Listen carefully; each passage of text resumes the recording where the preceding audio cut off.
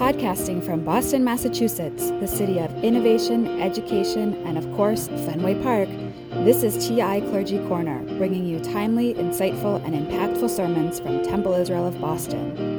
In this episode, we'll hear Rabbi Elaine Zecker's Shabbat Awakenings, a reflection as we make our way toward Shabbat, entitled Denouement. When this week's Torah portion opens, Vayishlach, Jacob prepares to meet his brother after a forced separation. The last words he heard his brother utter had to do with Esau's desire to murder Jacob for stealing his blessing from their father Isaac. Jacob leaves quickly. He stops, dreams, and then arrives at his mother's homeland.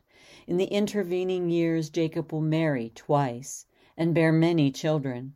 All of them are with him as he strategizes how to save them and himself from the potential wrathful reaction of Esau. Though Esau arrived with his own retinue of protective forces, there doesn't appear to be any enmity between them. They embrace, exchange riches and gifts. Though they each try to refuse, the other is persistent. It might appear that the climactic moment arrives when Jacob pleads with his brother, "Please accept my present, which has been brought to you, for God has favored me, and I have plenty." And when Jacob urged him, Esau accepted. The power of this exchange is better revealed in the Hebrew, "Kach na et birchati," which can also be translated, "Please take my blessing." It is as if Jacob thought he could return the blessing he stole those years ago, and perhaps Esau thought he could receive it. We could end here and feel great about the complicated childhood home of Esau and Jacob finding resolution. They may have been twins birthed from the same womb, but their characters differed throughout their lives. Finally, the reconciliation has occurred, or has it? What happens next seems to me the most revealing.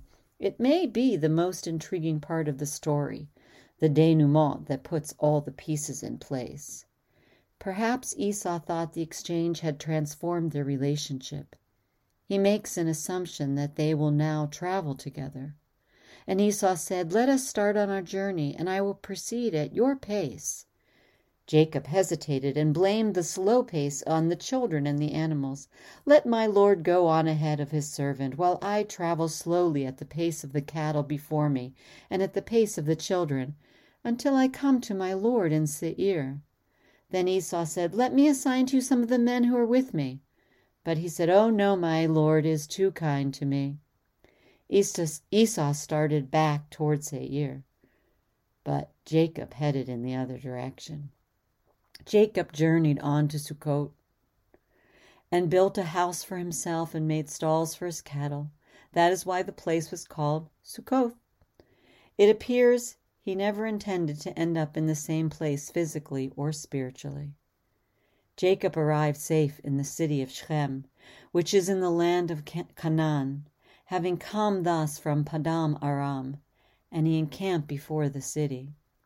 When the text states that Jacob arrived safe, it uses the word shalem. The commentator Rashi defines shalem as whole in a physical, material, and mental state. Jacob has finally ended that chapter of his life. It probably haunted him as he watched his own children grow and interact with one another. Or perhaps he wanted to put it all behind him. He felt whole enough to settle, build a house and stalls for the cattle. The name of the place where he settled provides a clue to the coming chapters. A sukkah is a fragile structure. More struggle is on the way.